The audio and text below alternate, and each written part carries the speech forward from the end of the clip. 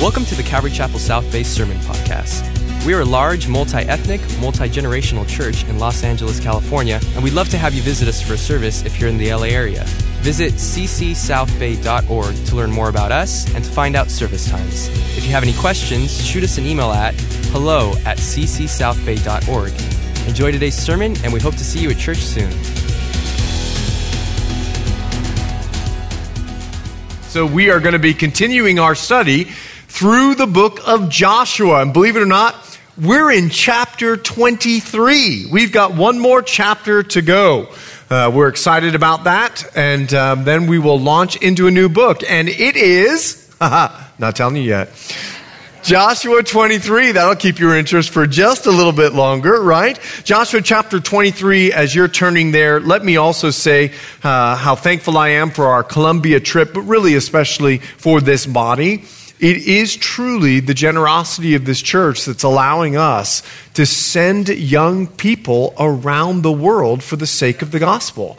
And not only that, I don't know if you know this, but we have opened up our Vacation Bible School this year to foster children because of your generosity.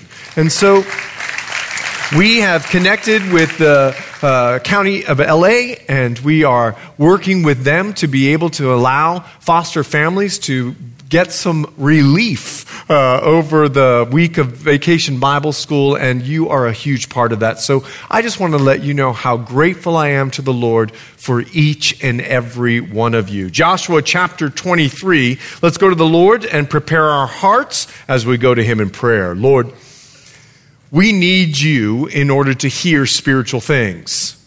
So would you give us the grace tonight to listen to a man who is on his way to glory communicate some deep spiritual truths. I'm reminded of your last night with the disciples. You didn't mince any words. You loved them to the end. And you gave them the truth. And so, Lord, I pray that as we listen now to Joshua, as we read his journal entry of your word, I ask that you would give us spiritual ears to hear. In Jesus' name, amen. Amen. Last chapter, you remember there was a problem. And Joshua helped us understand what it is to solve a problem, because misunderstandings are going to happen in the plight of humanity. But now in Joshua chapter 23, we are a couple of decades later of them having had fought in the land, having settled all the property, and now Joshua, he's on his way home to glory. Joshua chapter 23, let's pick it up. Now it came to pass, verse 1, a long time after the Lord had given rest to Israel. So we're talking about a couple of decades. We're going to discover in chapter 24 that Joshua's around 110 years old. So after he'd given rest to Israel from all their enemies round about, that Joshua was old, advanced in age. This is proof in and of itself, and what we're going to see with what Joshua says, that this was not written in the 21st century, because I've not heard anyone around the age of 110, even if they make it to 110, announce that they are old. They are still in the youthfulness of life in our culture. So here we are. We're going to pick it up now in verse 2. And Joshua called for Israel, for their elders, for their heads, for their judges, for their officers, and said to them, listen to his announcement, I'm old. Now, if I'm one of the judges or the officers, I'm looking at Joshua and like, you did not have to tell me that. We're looking at Joshua, war-wearied Joshua, after leading the children of Israel for a long time. Trust me, this man was gray and wrinkly. But he feels the need to let them know, I'm old. Now, I got to tell you why. He is about to go home to glory. And announcing that he is old is letting them know, I'm about to tell you some things that are very important and very vital. This is my farewell address. I'm old, advanced in age. Verse 3. You have seen all that the Lord your God has done to all these nations because of you. For the Lord your God is he who has fought for you. Right in the context of this verse, we begin to see that Joshua is setting us up for something. He is setting us up to let us know how faithful God is. That God will do everything that He said He would do, because all the promises of God are yes and amen in Christ Jesus. God's word does not return void. He knows why He sends it. He promises what He sends, and He will do what He says. My mom used to have a bumper sticker. God said it. I believe it, that settles it. It's just the truth of God's word. And what Joshua is going to do is give God glory because of how faithful God is. In fact, if you're taking note, maybe you can write this down, and Joshua's going to prove it to us. It's our first of 5 points.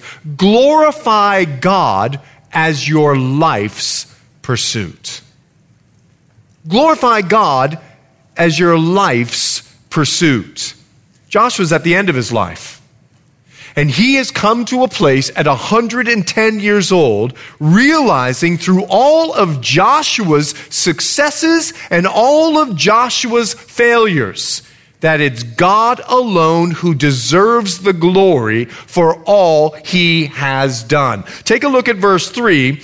The Lord your God is He who has fought for you. It's God who fought the battles. He doesn't say, look what I've done for you. He doesn't say, look at all of my accomplishments are, like many of our United States presidents would do at the end of their term. No, He says, I want to give God glory. It is He who is the one that fought the battle for you. He's purposing to give God the glory. But I want you to see something.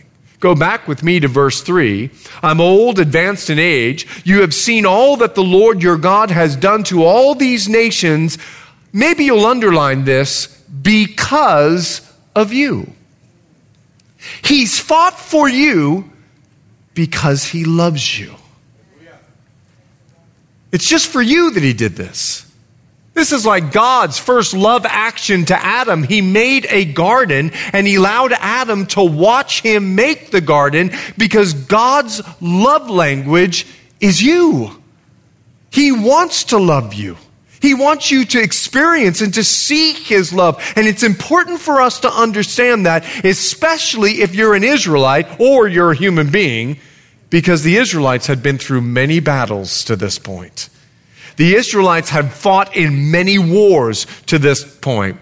And sometimes when we're in a battle, we need to be reminded how much God loves us. And because of His love, how much we need to be in the pursuit of giving Him glory no matter how we feel. Do you remember when Paul was writing the Galatians? He said this, don't grow weary in doing good. Do you know why he had to write that to the Galatians?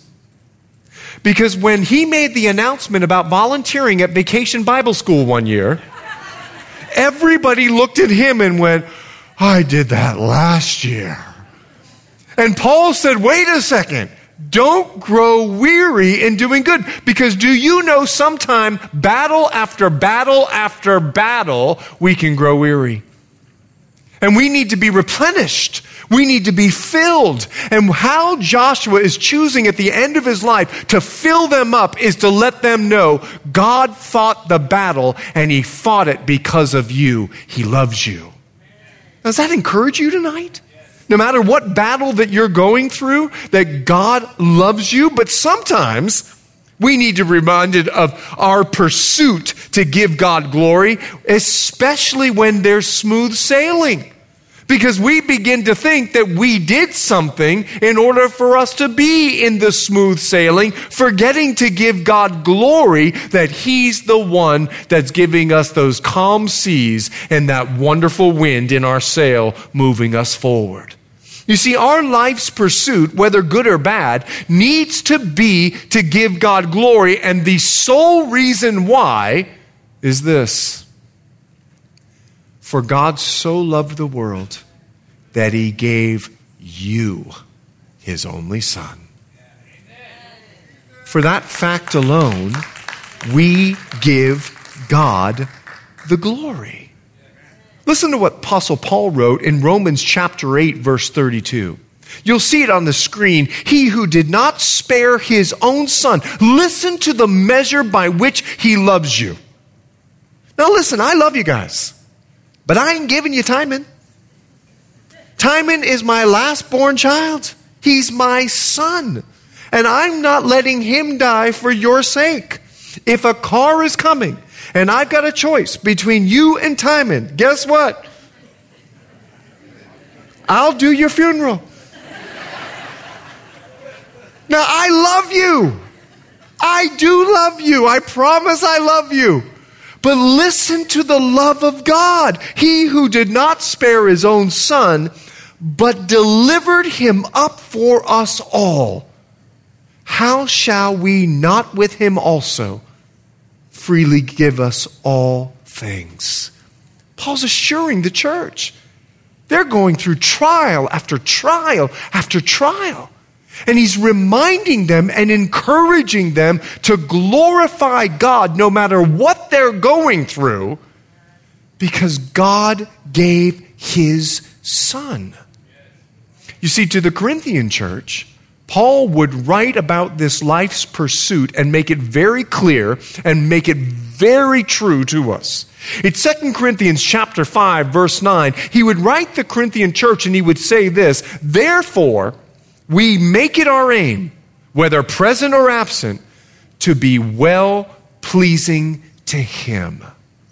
If you want a life's verse, choose 2 Corinthians chapter 5, verse 9. If you want a New Year's resolution, choose 2 Corinthians chapter 5, verse 9. If you want to glorify God with every bit of who you are, choose 2 Corinthians chapter 5, verse 9 to remember, I'm going to make it my aim to please him. That's the motto of someone who has chosen to glorify God as their life's pursuit.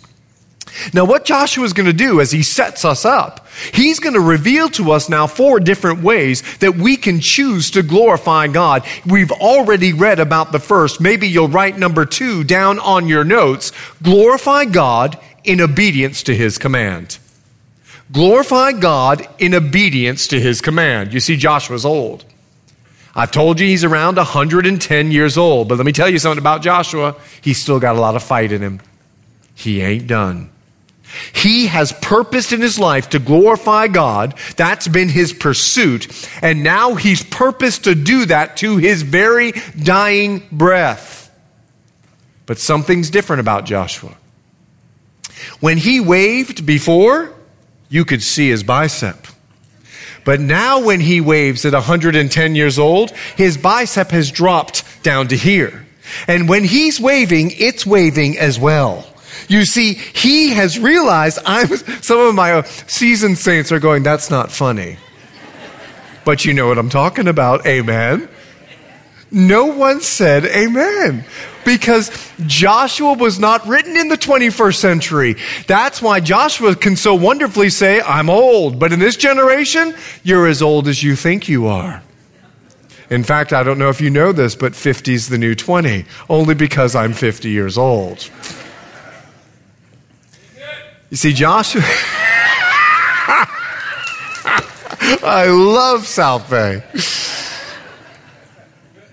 See, I've been at the bedside of many seasoned saints who are on their way to glory.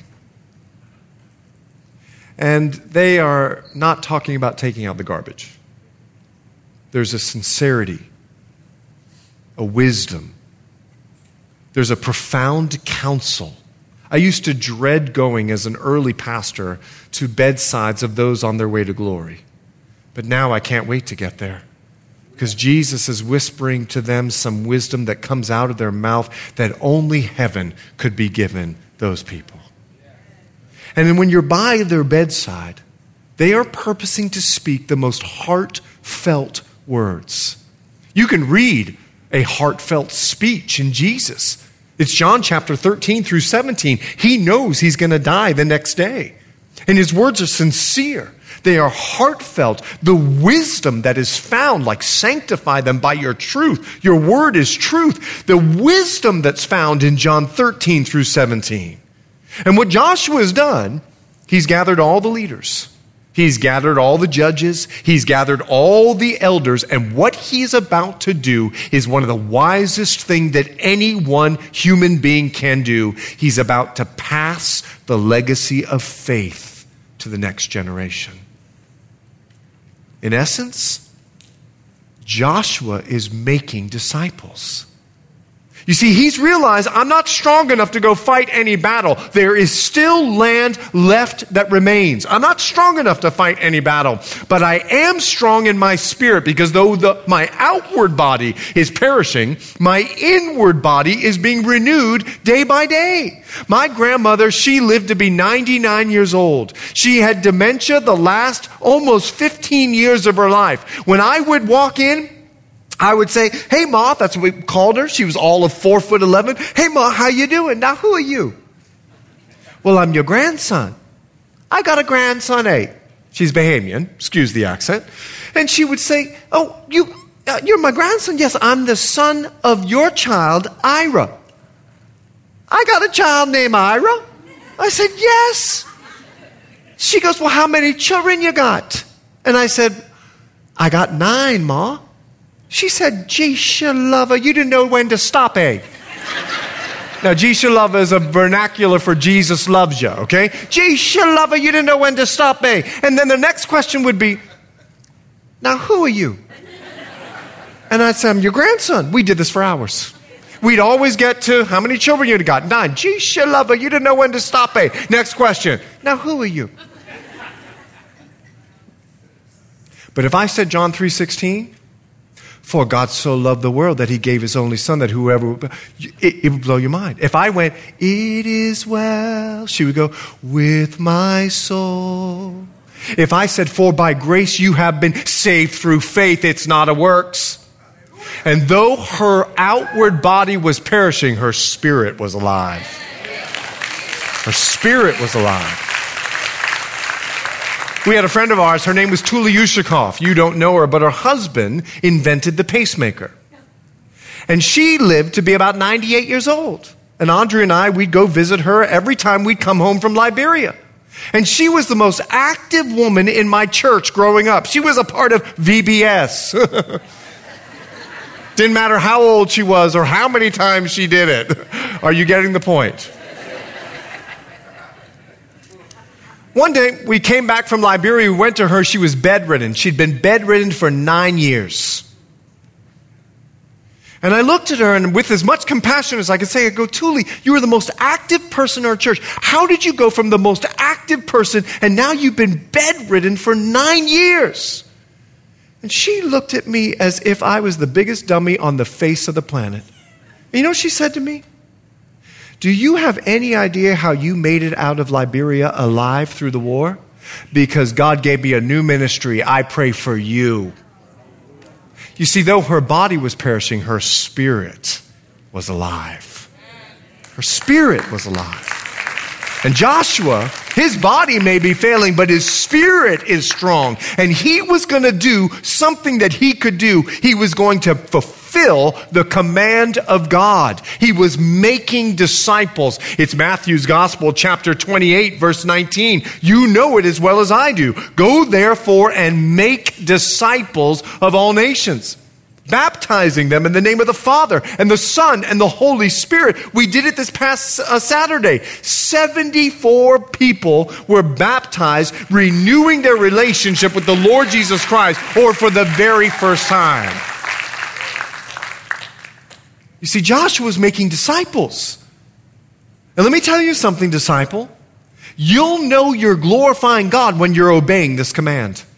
When you are making disciples. Each one of us can glorify the Lord when we are making disciples. Now, you might say to yourself, I don't know how to do this. I've never made a disciple before. I don't know. So that's going to be your excuse not to obey the commander-in-chief that you don't know how? Let me tell you something. If your boss tells you to do something and you don't know how to do it, what do? You YouTube it.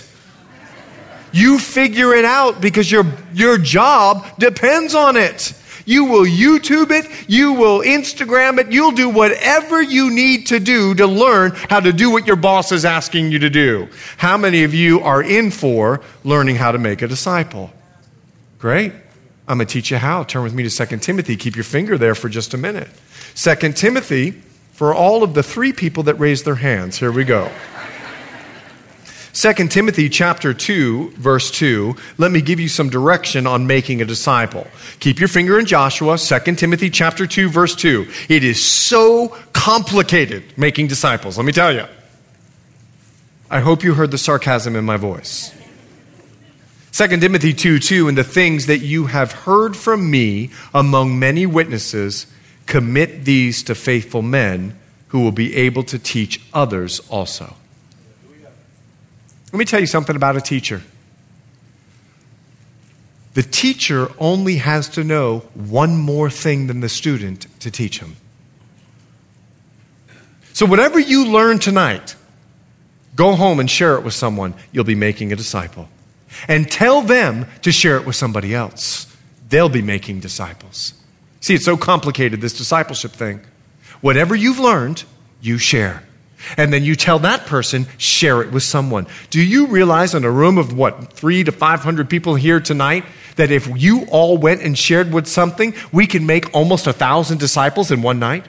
Do you realize that if you tell them to go disciple someone, we're up to 1,500? And if they tell someone, maybe 2,000? Do you realize the exponential growth of you simply sharing one thing that you've learned? Our commander-in-chief has given us a charge, and the way that we glorify God is by doing life His way, and He said, make disciples. One more time.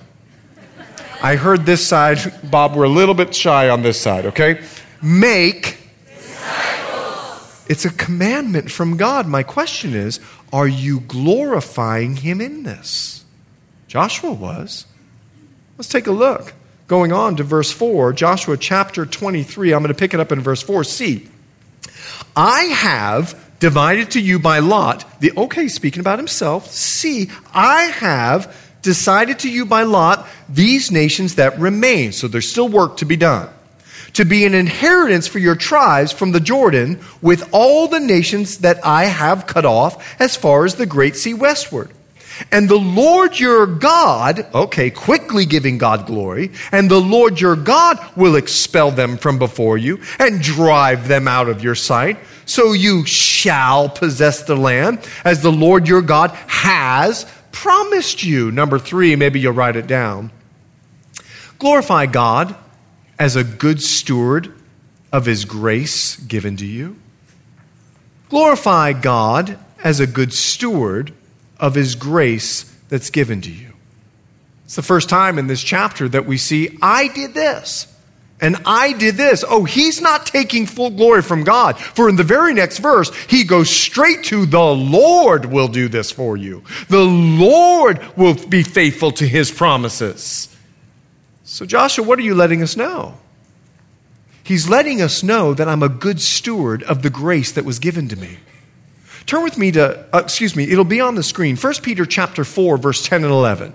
1 Peter 4, 10 and 11. Take a look. As each one of us has received a gift, every one of you has a gift from the Holy Spirit if you're a believer.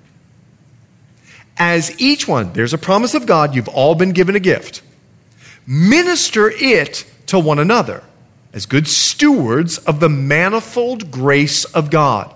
If anyone speaks, that'd probably be me. Let him speak as the oracles of God. That's my prayer. If anyone ministers, that's all of us. Let him do it as with the ability with which God supplies, that in all things God may be glorified through Jesus Christ, to whom belong to the glory and the dominion forever and ever. And can I remind you, the power that God supplies, His name is the Holy Spirit. So none of us have an excuse not to operate in our gift because the Holy Spirit was a part of the Trinity that created the heavens and the earth. You see, God has given each one of us a gift. And Joshua is saying, take a look at verse 4. See, I've divided you by lot. Joshua is given the gift of leadership. He was given the gift of administration. He was given the gift of compassion. He was given the gift, and I could go on and on and on with the gifts. And he says, see, I used my gifts. Just take a look at my life. And I did what God was calling me to do. He gave me this gift, and I'm using it for His glory. He says, see, look at my life. I have a testimony of doing what God has told me to do. Now, let me let you know about Joshua. He wasn't perfect, but he was faithful. And do you know when you get to heaven, the Lord's going to look at you and go, well done, good and perfect servant. That's not what He's going to say. He's going to say, well done, good and faithful. And He's given each one of us a gift. Have you been faithful with the gift that's been given? You might go, well, I don't know what my gift is. It's time for you to find out. And the best way for you to find out is to serve at Vacation Bible School. You see, in service, everyone's shaking their head. We got the point. Okay, in service, people start recognizing, they start seeing that, wow, look at how he does this and look how she does this. I didn't realize that you were a sower. Well, I didn't realize I was a sower either. Maybe I need to buy a singer. Then you buy a singer. Then you start a quilting ministry. Then we start giving quilts to newborn babes and we write verses on the back of them and then we hand them out at the hospital. And all of a sudden, Tabitha's ministry is born right here at Calvary Chapel South Bay because you served at... Only the children's section, the children ministers over here. They're the ones that are getting the point across. But there's only one perfect one, and I want you to hear what he said. Jesus in John chapter 17, verse 4, he says this, I have glorified you on earth. I have finished the work, or I've done the work which you gave me to do. You see, when we are responsible with the gifts that are given to us and we do what God has called us to do, we're like Joshua. He was a gifted administrator and he lets them know, I did what God called me to do. I have given the land. But Joshua, he's humble. He's humble enough to realize that God didn't allow him to do all the land.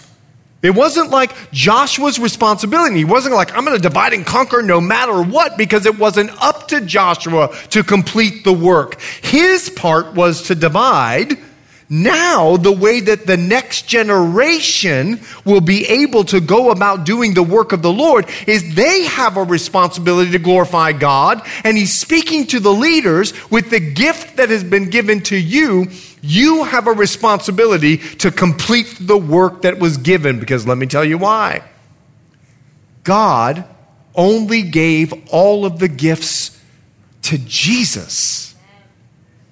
And we're the body of Christ. That's why wherever two or more of us are gathered, there he is in the midst. Let me explain. I have the gift of exhortation. You may not like it. And what I mean is, when you come in my office, okay, and I'm beginning to sense that something is up in your life, I'm not afraid to call it out.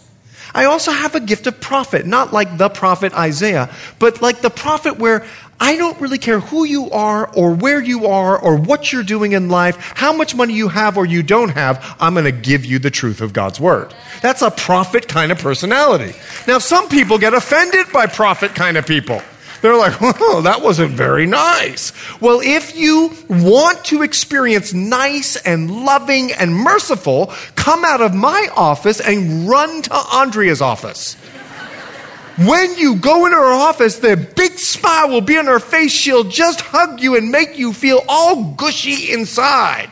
And when you get me and Andrea together, you get some of the exhortation of Jesus and you get some of the mercy in Jesus. And wherever two or more are gathered, we look a lot more like Jesus. Amen?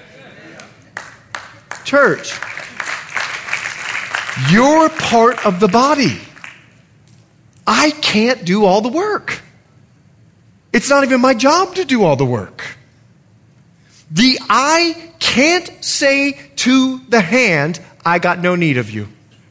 The head can't say to the feet, I don't need you.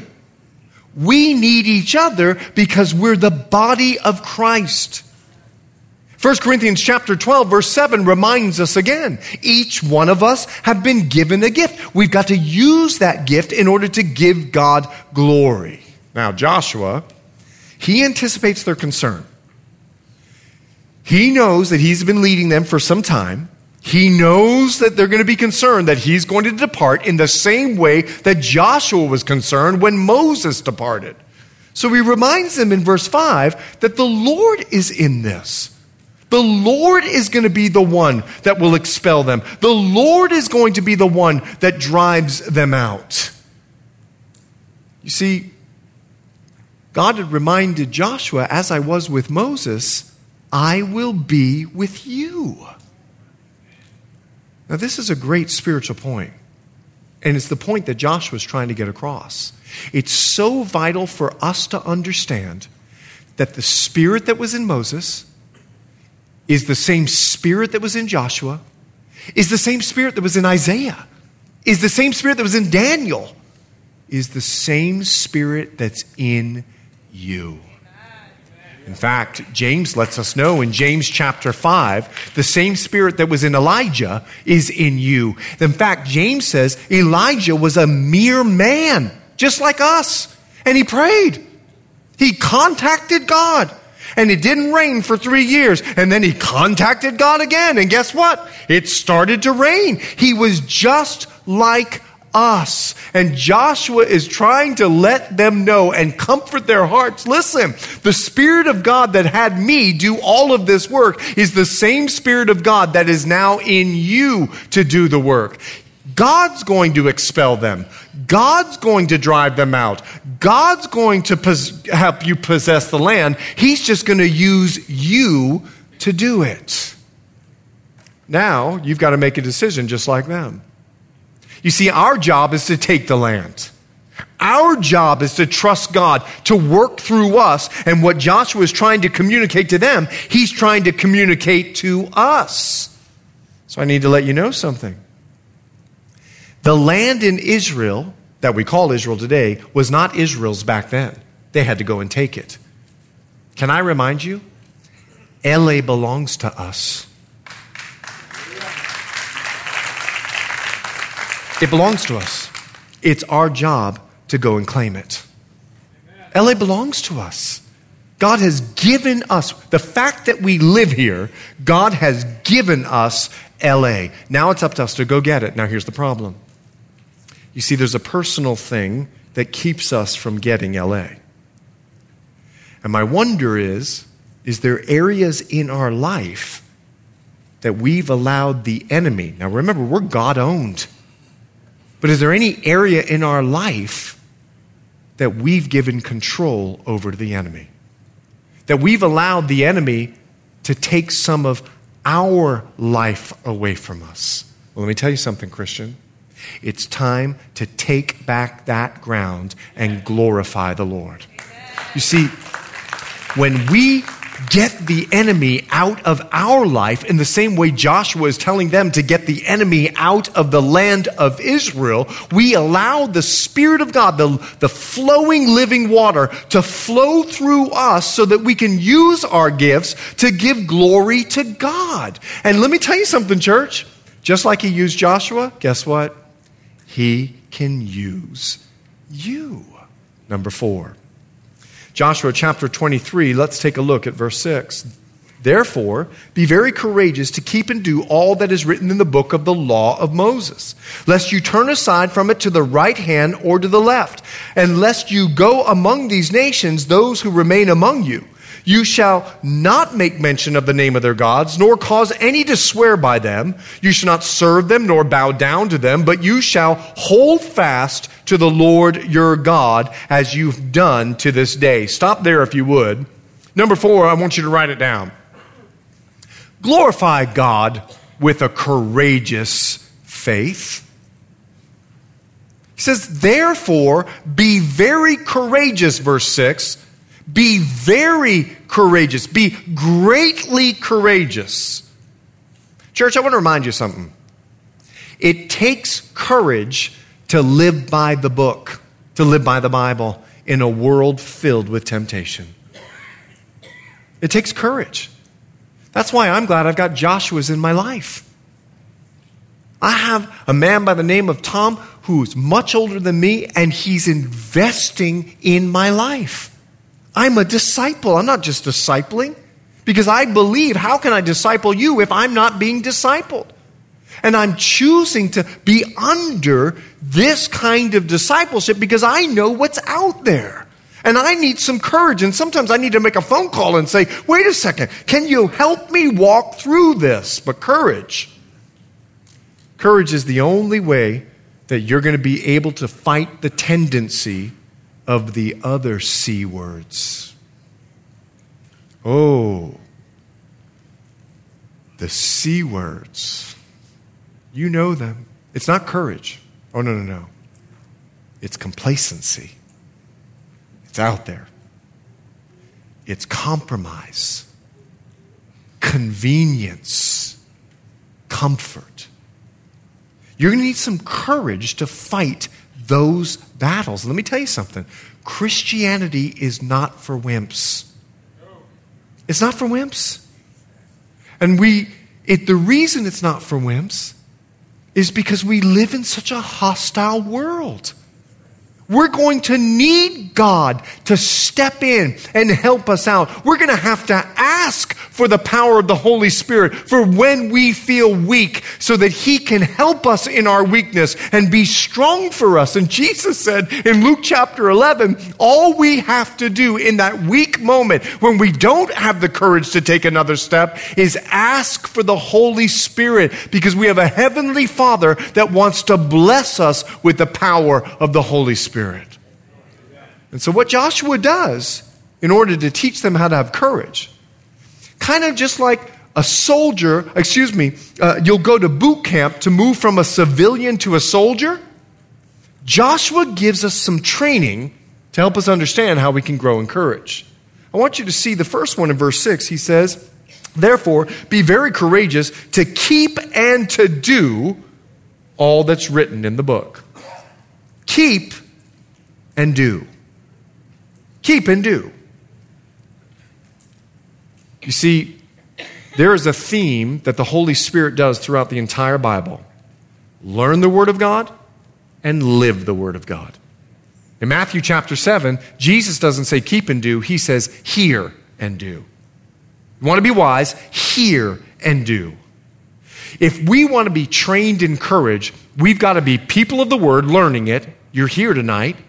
You're listening online, or you are, and not just learning, but you're living it. Keep and do. Then he says this, therefore be very courageous to keep and to do all. Here's another training method for us. You can't pick and choose what you'll keep and do. You have to keep and do all. Like, let's say one day you wake up on the wrong side of the bed. What is that anyway? Is it the right or the left side for you? I don't know. I don't know where this phrase comes from, but you go to work and they say, oh, it's obvious you woke up on the wrong side of the bed. Well, we were joking the other day. We have a king-size bed. My wife uses 75% of it. The other 25% is for me. My dogs can only share the 25% with me.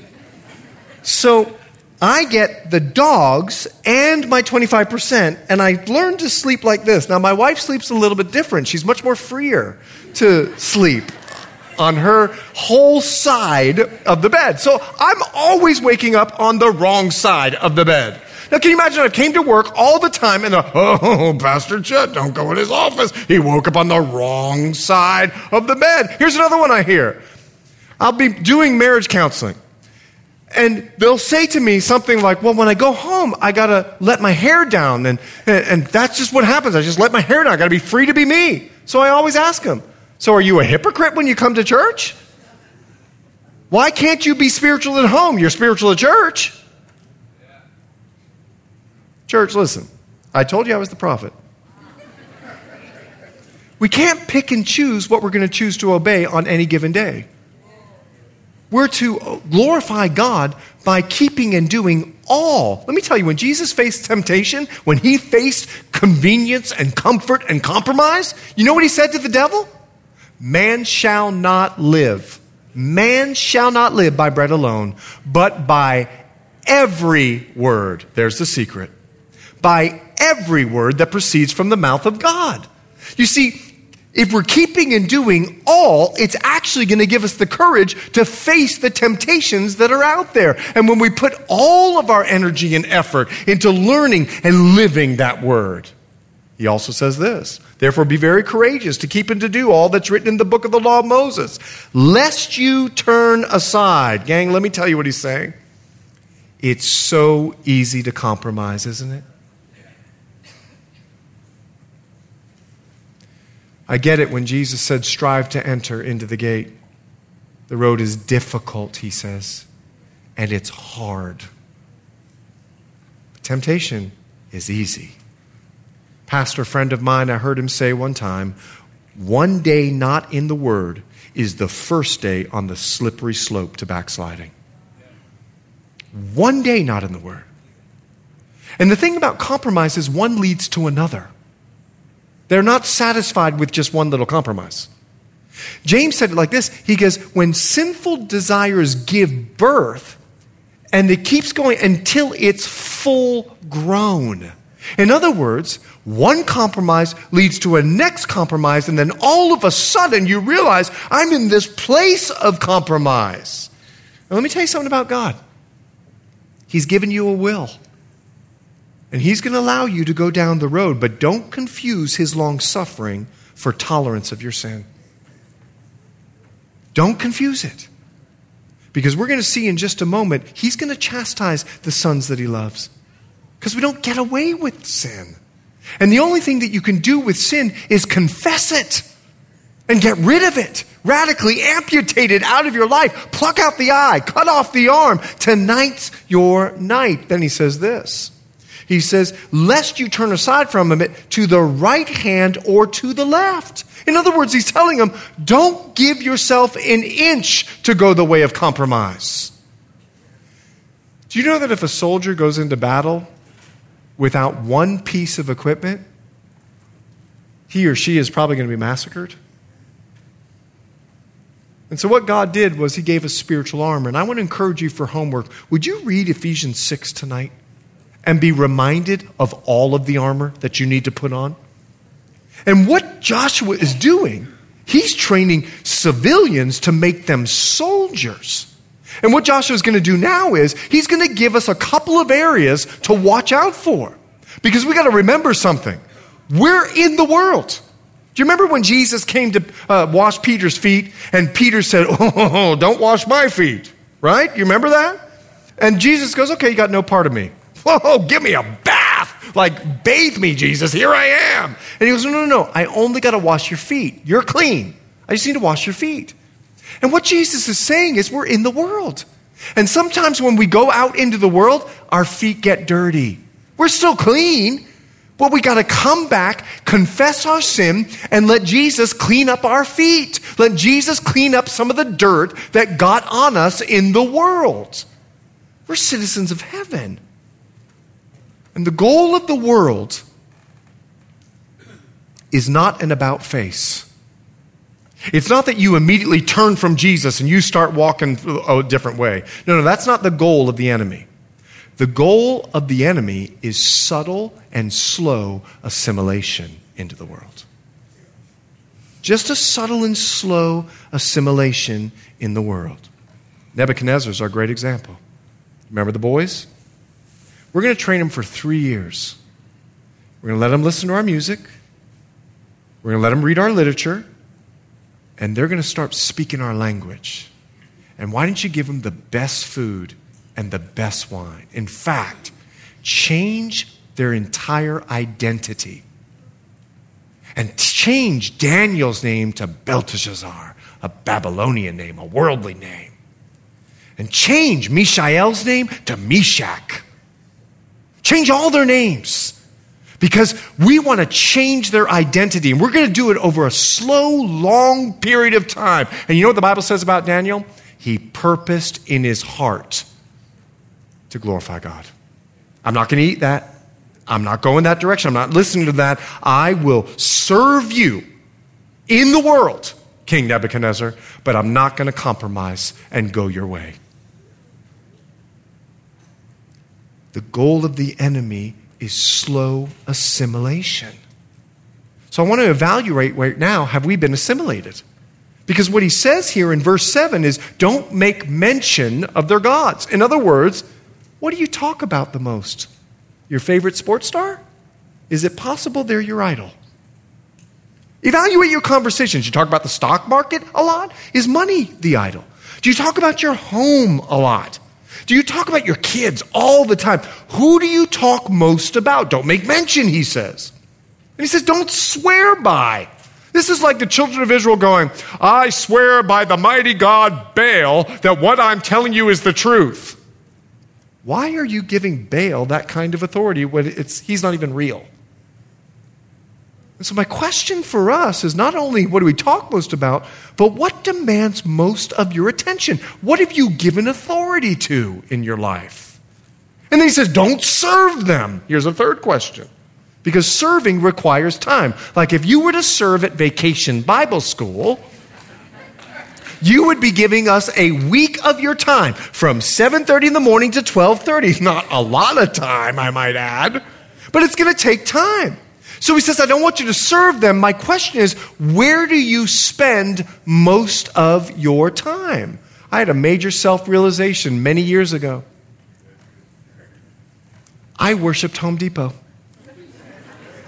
I found comfort at Home Depot. I would just walk through the aisles. And when I would get to the DeWalt section, it was like Jesus had landed. Now, some of you are like, what's DeWalt? That's your problem, not mine.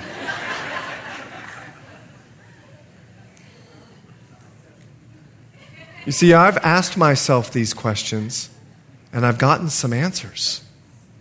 So to protect us, Joshua says, would you look in verse 8, but you shall hold fast to the Lord your God as you've done to this day. Hold fast. He encourages them. He says, give it all you got. Give it all you got all the time.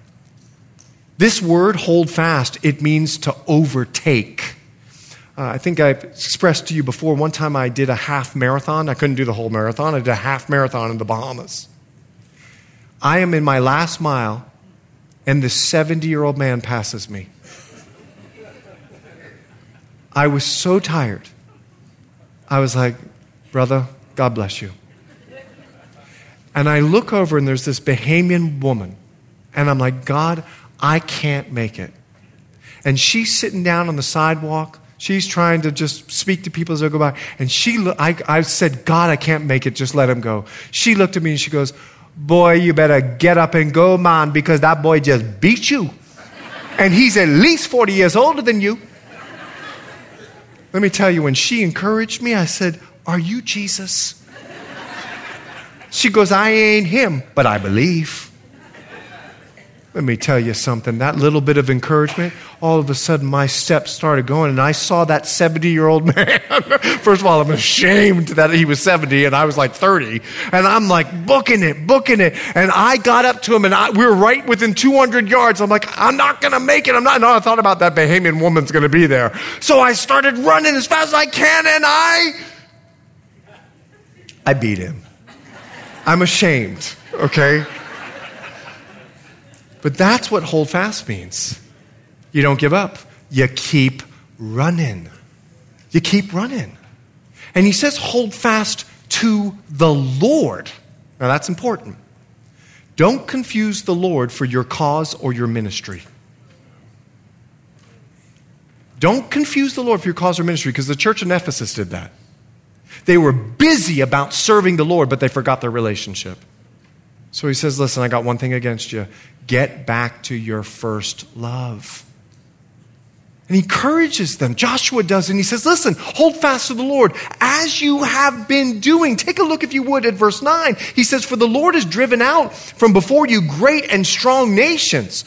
But as for you, no one has been able to stand against you to this day. One man of you shall chase 1,000, for the Lord your God is he who fights for you as he promised you. What he's saying is, I want to encourage you. God's Spirit is going to work through you. I know the nations are strong. And let me tell you, I know the temptations are. I know the world has a strong pull. But greater is he that is in you than he that is in the world.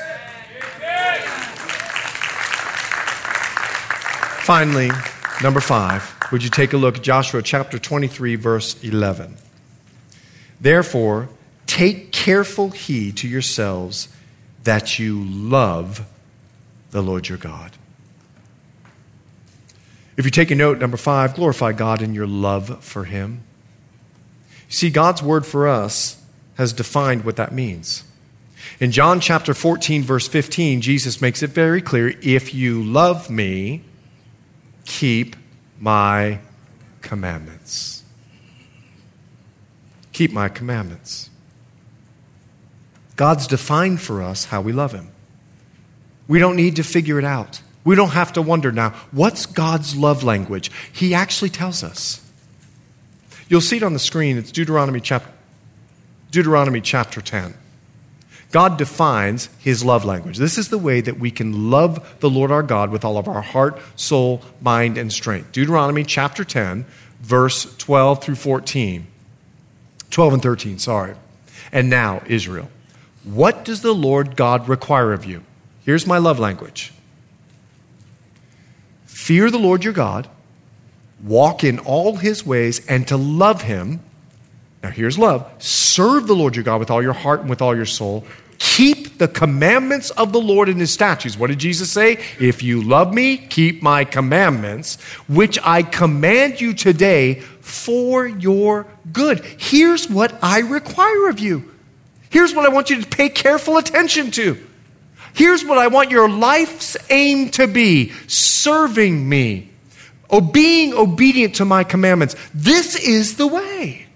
Now let me tell you what falling in love with God does. It keeps us from falling in love with the world. Would you take a look at verse 12?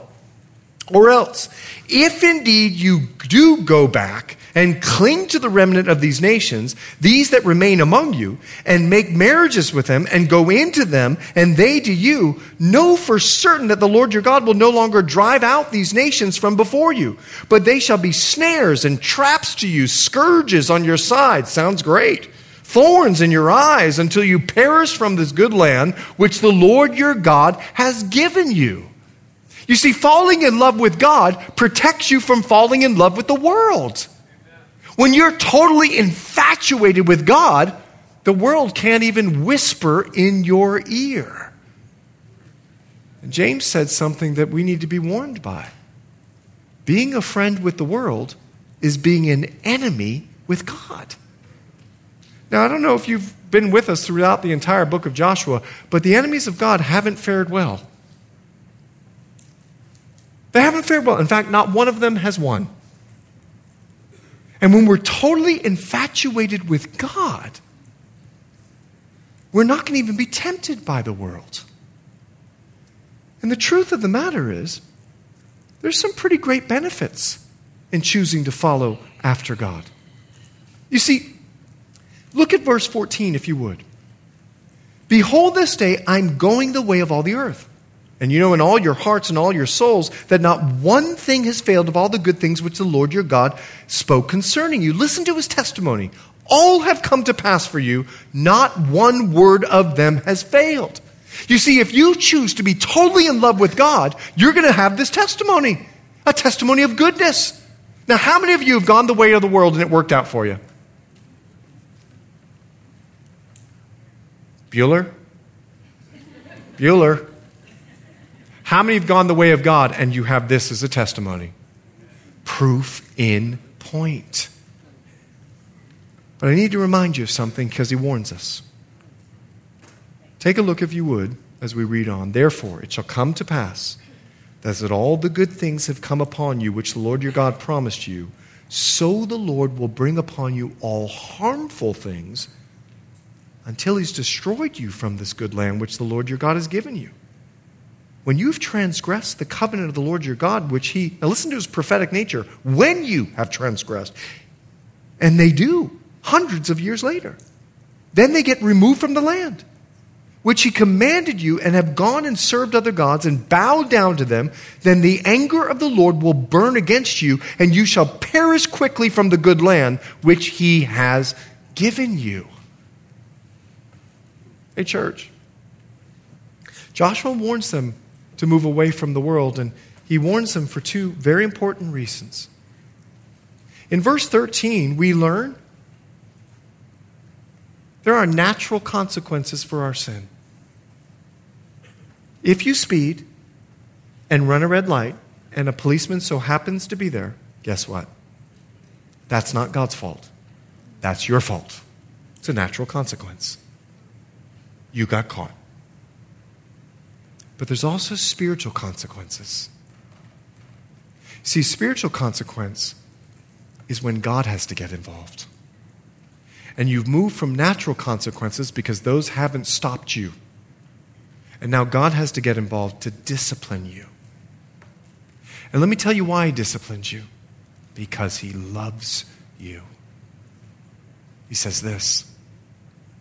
In Hebrews chapter 12, verse 5, God disciplines, chastises the son he loves, the daughter he loves. And I'll tell you why. He loves you too much to leave you in sin. Because our job is to make it our aim to please God. And anything that doesn't please God, he'll allow some natural consequences to happen. But if he can't get your attention, he'll get involved. I need to tell you something about the children of Israel. Joshua was right. He sent prophets. He sent plagues. He sent all kinds of things to get their attention. They didn't listen. So several hundred years later of God's long suffering, God stepped in, and Nebuchadnezzar invaded and destroyed Israel and carried them all captive. And let me tell you what God was doing. They wanted to worship idols. So God said, great, I'll send you to the nation of idolatry. Be around all those idols for 70 years. Do you know from that 70-year punishment and discipline, the nation of Israel has never struggled again with worshiping idols to this day. Amen. He loves them. He loves them. Now let me tell you something.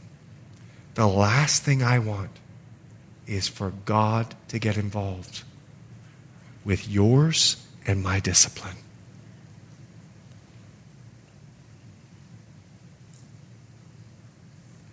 It's happened to me.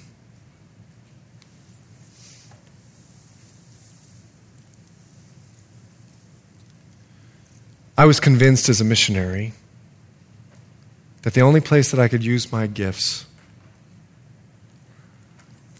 were on the mission field. The mission field had become my idol, not God. And a woman walked up to me one day when I was going back to Liberia because I just thought that's the only place I can serve. And she goes, hey, be careful that God's not answering you according to your idols. Brushed her off, negative person. I got to Liberia. Worst 6 months of my life. I got malaria. I got mumps. My children got mumps. Imagine these cheeks with mumps. I mean, I could almost lick my ear. Get the visual. It's true. You look like Dumbo. Your ears come, and you can see your ears. It's like, oh my goodness, you're ugly. You know. My daughter got malaria. I was telling the staff, she literally died in our arms. And by the grace of God, my wife prayed, and the Lord gave our child back. My wife got sick. She literally dropped about 80 pounds. She looked like a skeleton. One day she was taking off her shirt, and I looked, and I'm like, you're dying. I went to town because she said she wasn't going to leave, and I bought her a plane ticket, her and the girls. I came back and I said, hey, here's your plane ticket. You're leaving today. I'll stay with the boys. You need to go home. She got on the plane. She got to New York. Her mom met her there. She had to stop nursing our 1-year-old child. And when she stopped nursing our 1-year-old child at the time, and remember, we'd almost just lost our first daughter. It threw our other daughter into malaria, and she was in the natal ICU, dying. Her liver was shutting down. Her heart was failing. And Andrea calls me and goes, you need to get home. You're going to come home to a dead daughter. I borrowed money and I got on an airplane. And I got into the bathroom. I was on Air Af Freak. It doesn't even exist anymore because they used to let goats and chickens just roam through the aisles. It's like no one strapped their seatbelt on, okay? And I'm in the bathroom, I'm looking in the mirror, and all I could hear was, are you sure God's not answering you according to your idols?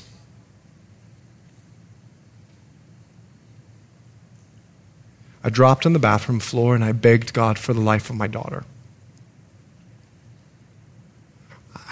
I repented. I said, Lord, I'm sorry. Forgive me. I have compromised. Thinking I'm serving you, I'm really just serving myself.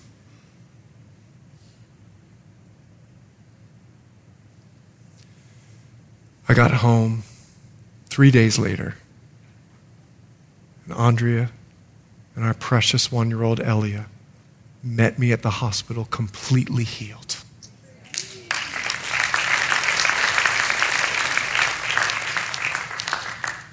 He had mercy.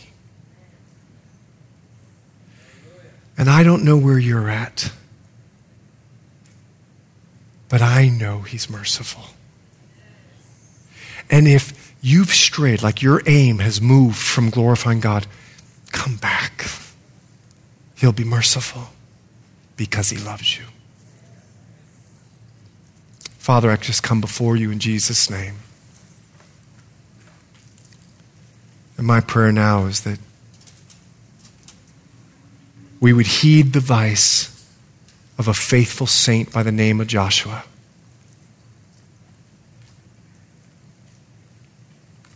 And glorify you. That we'd make it our aim to please you. Thanks for listening, and we hope you were encouraged by today's message. If you have any questions or just want to check us out, make sure to visit us at ccsouthbay.org. God bless you guys, and we'll see you next week.